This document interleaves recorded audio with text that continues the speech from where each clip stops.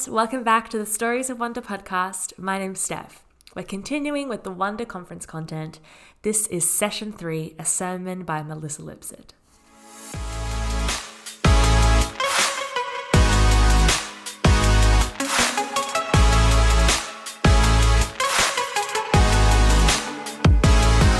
Hello, that's better. How are you doing? It's been such an incredible day. It's been such a joy to be with you, it really has. And I want to thank you for the very tender and precious stories that have been shared today. Such an incredibly special gift, that rising of incense really. And our personal stories are not easy to share. And I just want to say thank you to those who did. They were incredibly special.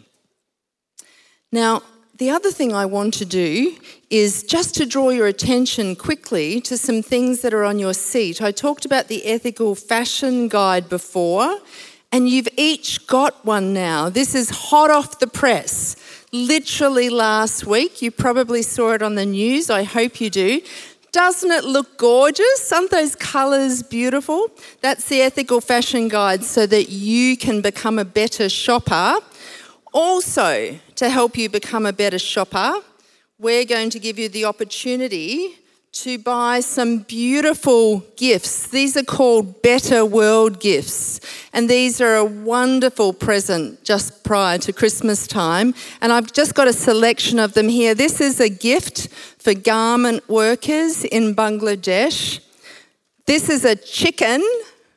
You can buy a chicken for a family somewhere like the Solomon Islands or Nepal or Africa.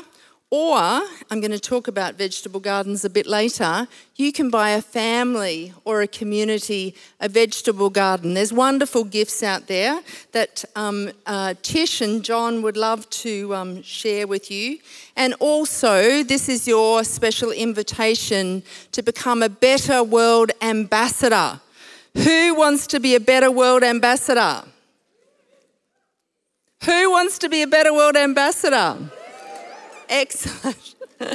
Now, in the interest of full disclosure, you have to pay some money to become a Better World Ambassador with us, but you can choose the amount. So it can start at a very small amount and go to a very large amount, and we will take you on a journey to help you become a Better World Ambassador, and we will help you both to pray and to act for a better world. So that's my plug for those things. And now let me change gears.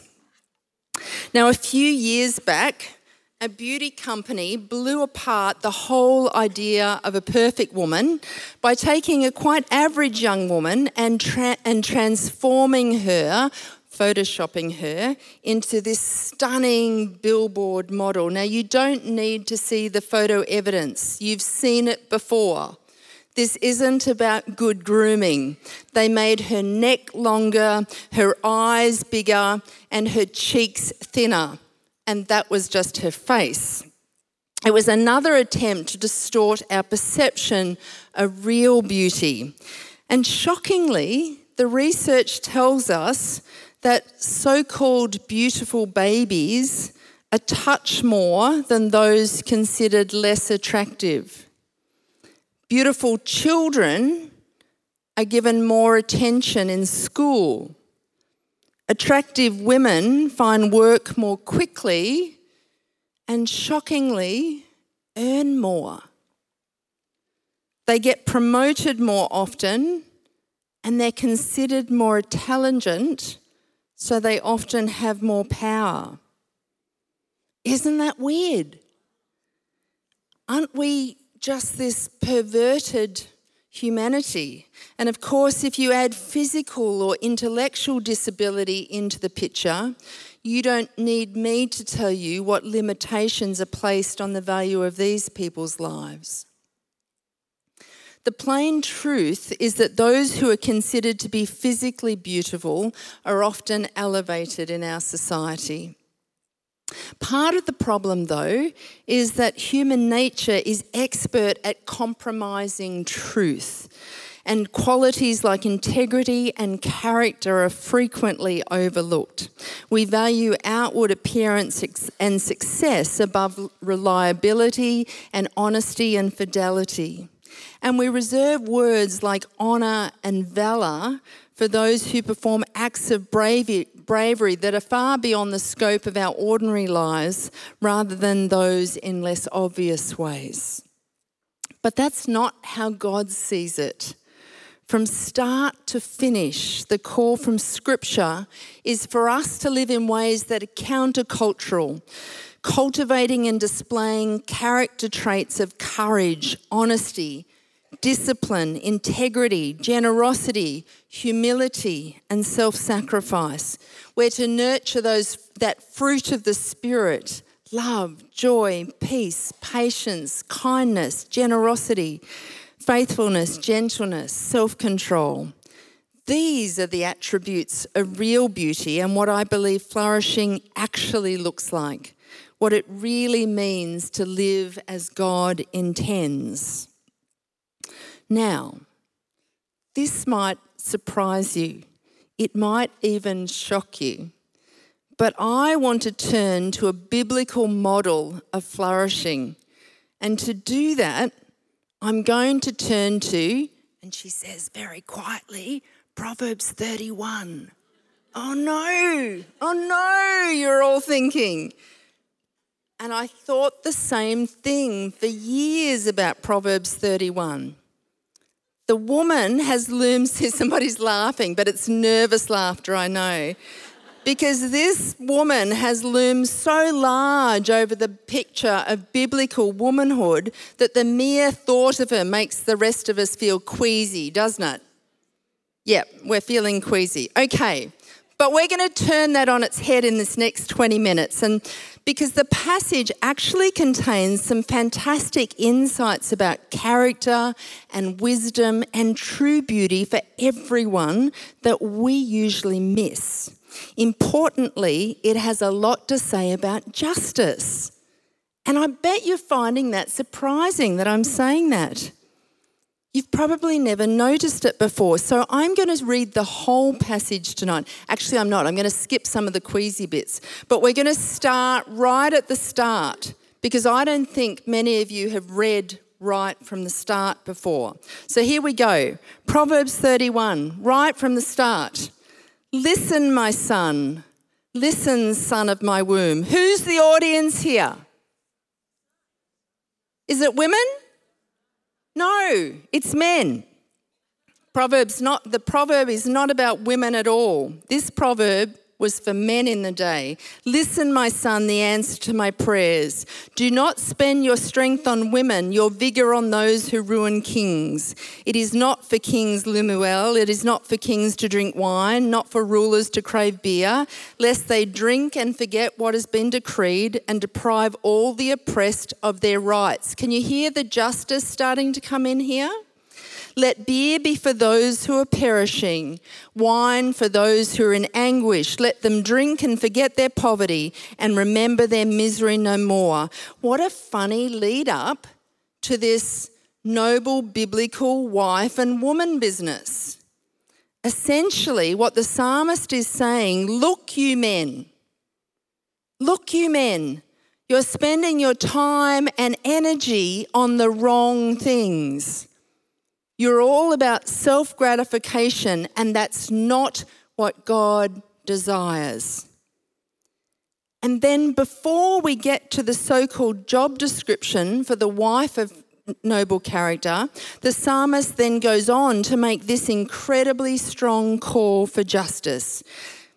Listen to this. Speak up for those who cannot speak for themselves. It's right there in Psalm 31. For the rights of all who are destitute, speak up and judge fairly. Defend the rights of the poor and needy. This is a stunning and very serious call. Stop what you're doing. Stop with your selfishness and self-gratification. Stop only thinking about yourselves and start acting for others. Speak up for those who can't. Defend the rights of the destitute. Defend the rights of the poor and needy. Remember those 2,000 verses relating to the alleviation of poverty and injustice? This is something that God takes very seriously indeed. I find it shocking that God's foundational vision for humanity is something that the church has neglected to take seriously. And instead, we've spent so much time and energy on things that don't matter. It makes me angry, in fact. But we take God's call to care about poverty and justice very seriously at Baptist World Aid, and I know many of you do too. Thank you for that. This is the call of the church. It's the call of living and sharing the whole gospel rather than just a part of it. I passionately believe that we are called to have a transforming relationship with Jesus, but we must also have a transforming relationship with the world. Now let me come back to the psalm though and read the verses you're probably more familiar with. And I'm going to skip some of these entirely, not because they don't matter, but because we're running out of time. So I'll just give you the flavour, okay? A wife of noble character. Here we go. These are the bits you know, aren't they? Who can find she is worth far more than rubies? Her husband has full confidence in her and lacks nothing of value. She brings him good, not harm, all the days of her life. She selects wool and flax and works with eager hands. She's like the merchant ships bringing her food from afar. She gets up while it is still dark. She provides food for her family and portions for her servant girls. She considers a field and buys it, and out of her earnings she plants a vineyard. She sets about her work vigorously. Her arms are strong for the task. She opens her arms to the poor and extends her hands to the needy. When it snows, she has no fear for her household, for all of them are clothed in scarlet. Skip a few. She is dressed with strength and dignity. She can laugh at the days to come. She speaks with wisdom, and faithful instruction is on her tongue. She watches over the affairs of her household and does not eat the bread of idleness. Her children arise and call her blessed. Her husband also, and he praised her. Many women do noble things, but you surpass them all. Charm is deceptive and beauty is fleeting, but a woman who fears the Lord is to be praised. How are you feeling? Well, on the face of it, I don't measure up. I don't like getting up while it's still dark. In fact, I really quite like a lie-in. And I wouldn't know how to buy a field. And did you know that in some parts of the world it's illegal for a woman to do that? It's illegal for them to own property of any kind. So I'd love you to meet Bilhana, who's the first woman in her village in Nepal to have equal ownership of property with her husband. This is the first time it's happened in Bilhana's community. She was angry about the fact that women worked so hard in the fields and had nothing to show for it, nothing to pass on to their children, nothing to pass on to her children.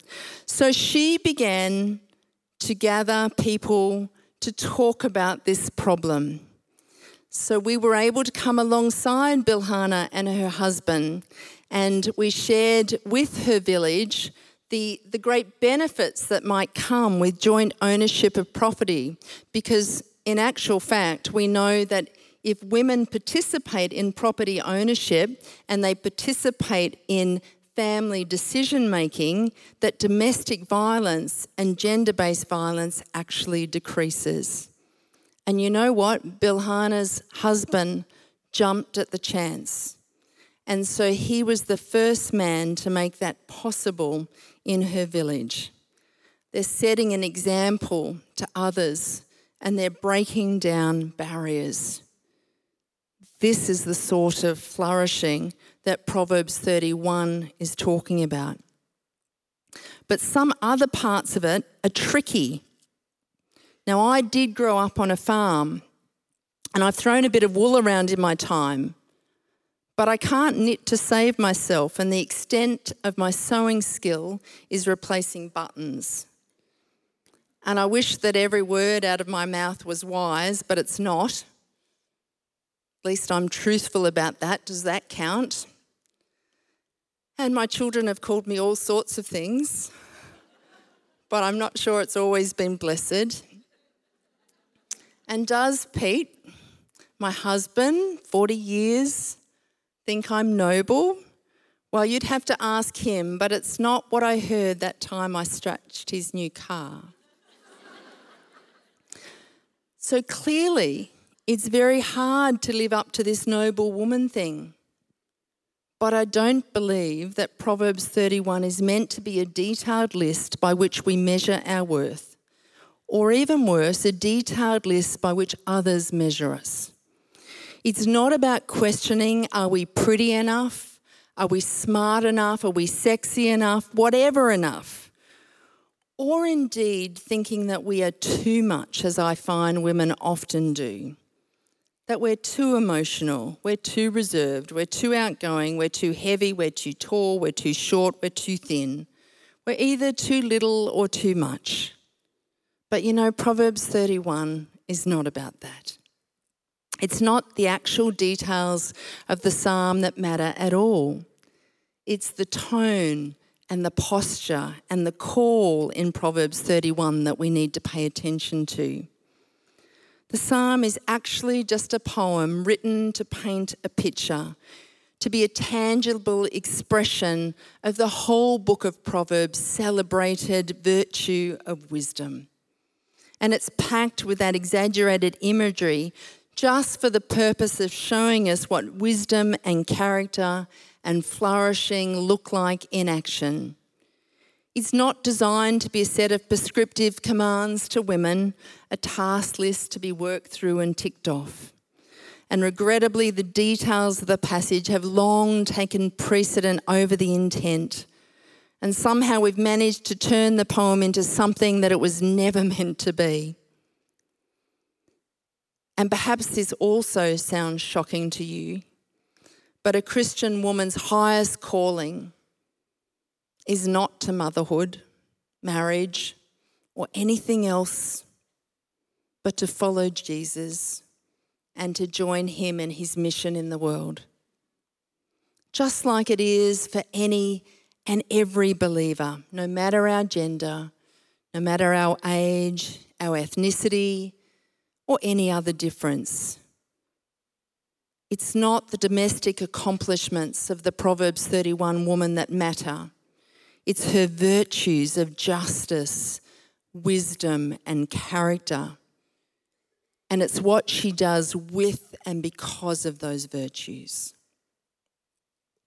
Now, wisdom is almost always described in feminine terms in the Old Testament. It begins right back in chapter 1 in Proverbs, where we're given a picture of a kind of town crier who's crying aloud at street corners to warn people to take stock of their lives and their foolish ways. And that type of wisdom, that type that calls out, that reminds me of a woman called Pachara. She lives in Malawi, and Pachara became a widow in her 30s and didn't know how to take care of her 6 children. Have we got a picture of Pachara there? Excellent, thank you. But our partners in Malawi saw her strength and resilience and gave her an opportunity to develop a small plot of land with the help of some of those gifts like chickens and vegetable seeds. And soon Pachara was growing enough food to feed her family and even had enough to sell to provide a stable income.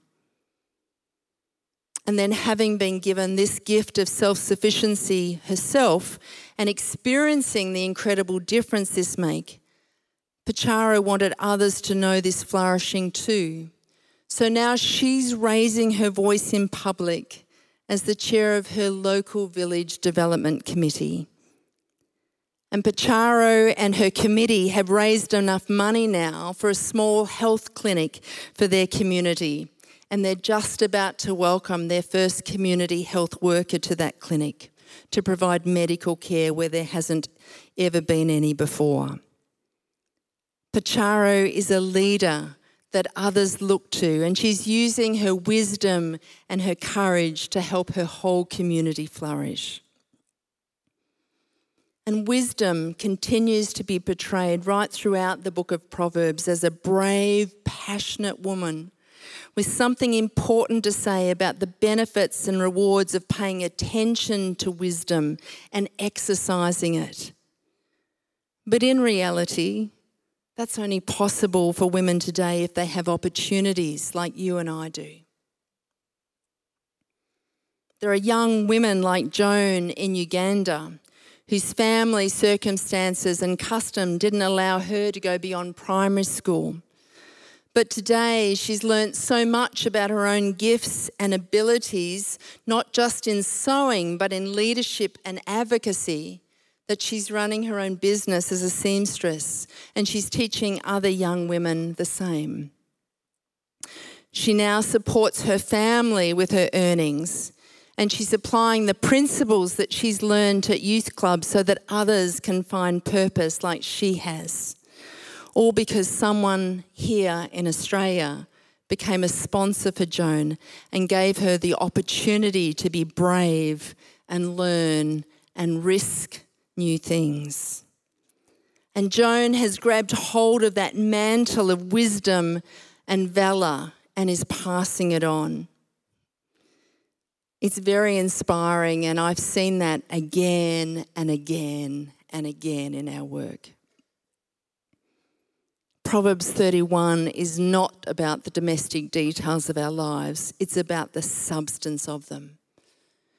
Being a person of wisdom and justice is a reflection of the one who made us, revealing the good works he's planned in us and through us since the beginning of creation, not saved by good works, but certainly saved for them. And of course, we see other qualities of character and inner beauty in the poem. So I'm going to highlight just a few. Charm is deceptive, beauty is vain, but a woman who fears the Lord is to be praised. Well, what does that mean? What does it mean to fear the Lord?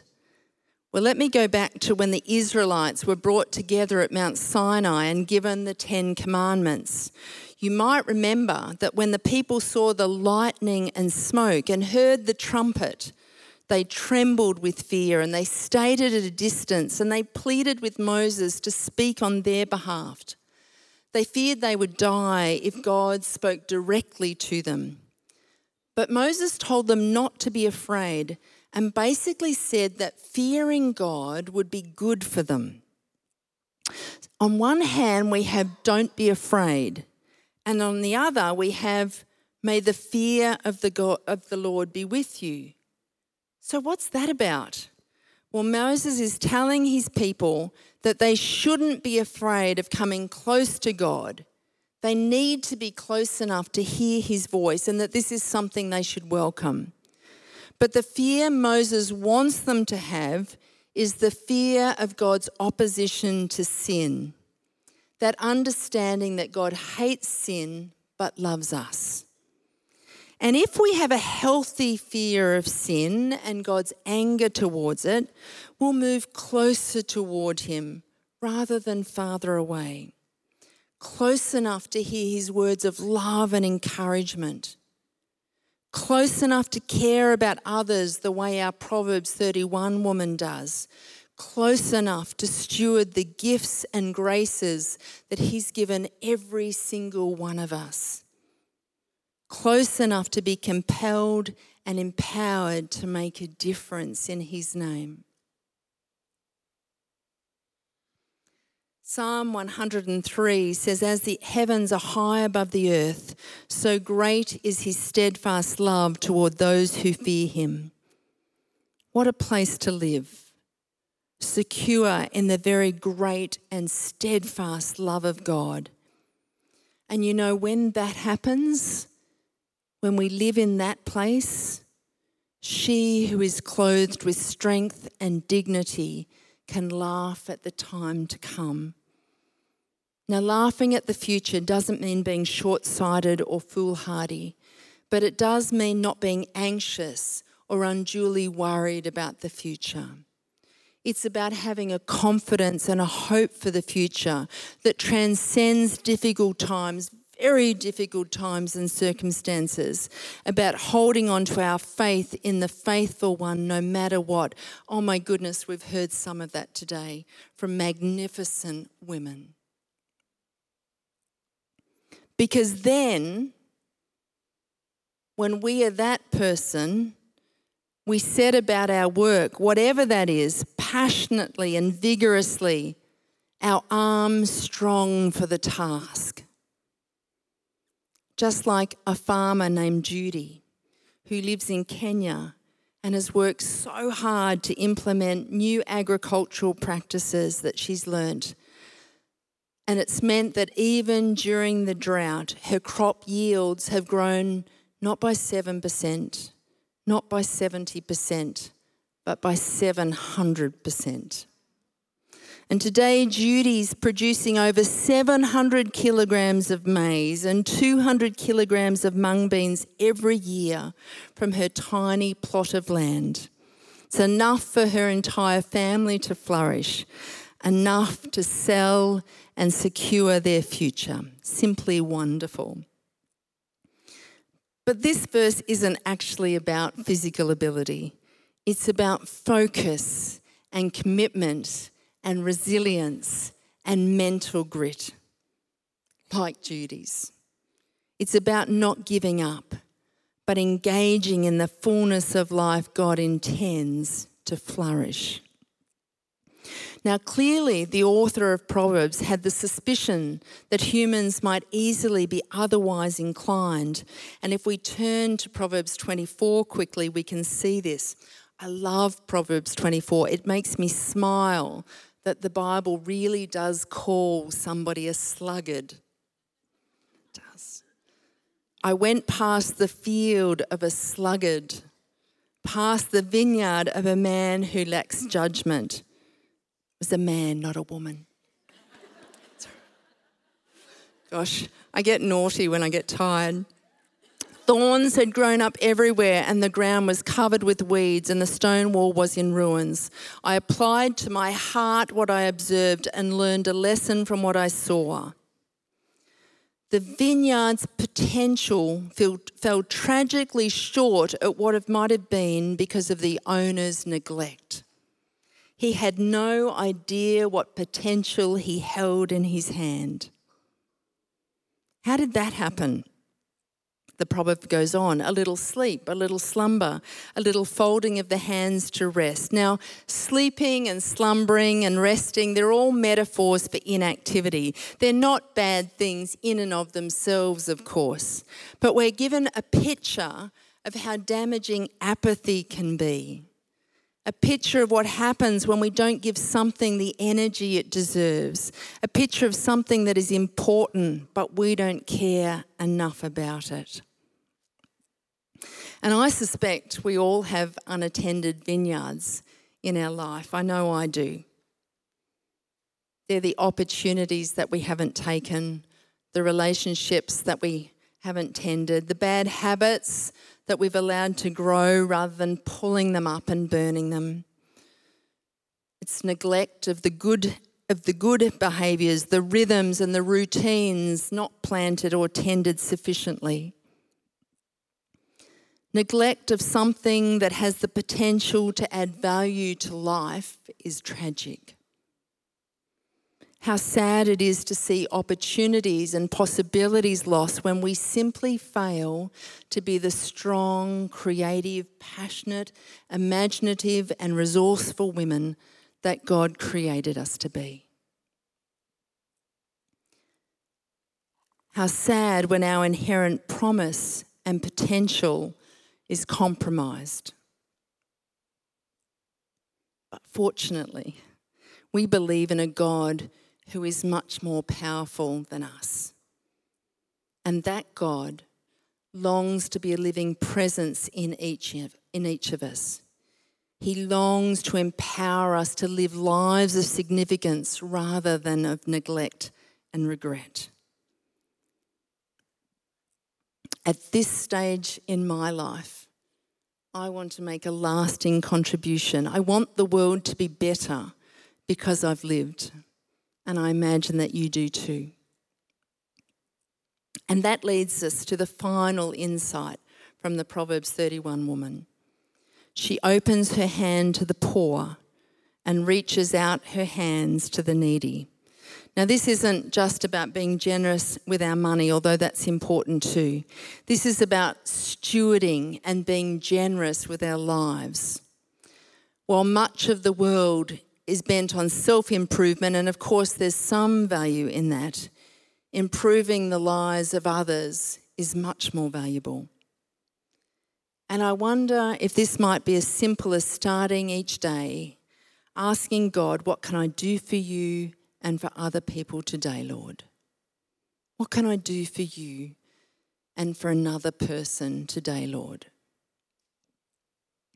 Now, the Hebrew words used here actually mean the hollow or the flat of our hand, hands outstretched, palms up, sending forth.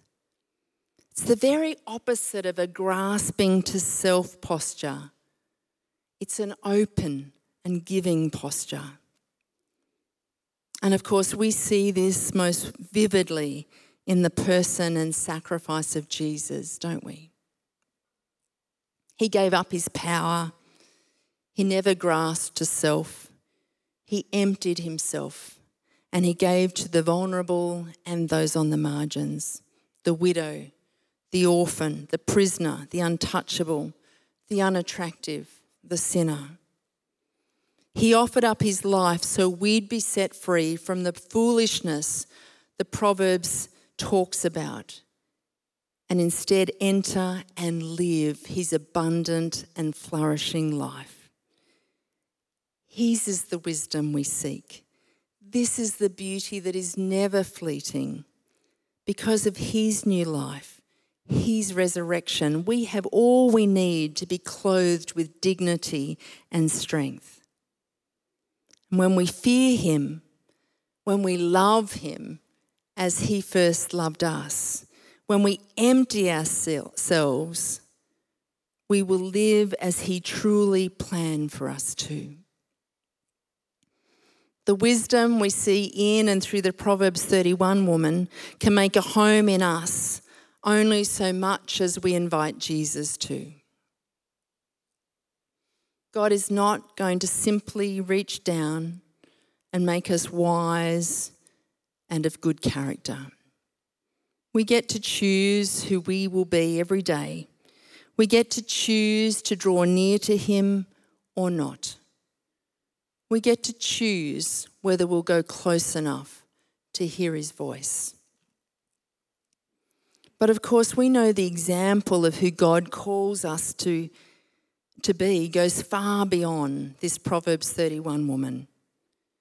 When we come to know Jesus and intentionally choose to follow him, we become like him. Only through him will we know the completion and fulfillment of all wisdom and character. Only in and through him will we and our world know true flourishing. So thank you for being women of wisdom and valour. Thank you for changing the lives of your families, your communities and the world. Our world is broken. You know that. And it needs every single one of us to be fully engaged with our God-given gifts and graces, perhaps more so now than at any time in history. And I pray you will find the place he calls you to make a difference. And I know that he will empower you to do that. Can I pray for us? Lord, I want to thank you for every woman in this room. I thank you that everyone represents a special story and that they are uniquely beautiful. But more importantly, that you have uniquely gifted them to serve you and our world. So may each of us be Proverbs 31 women in the very best sense.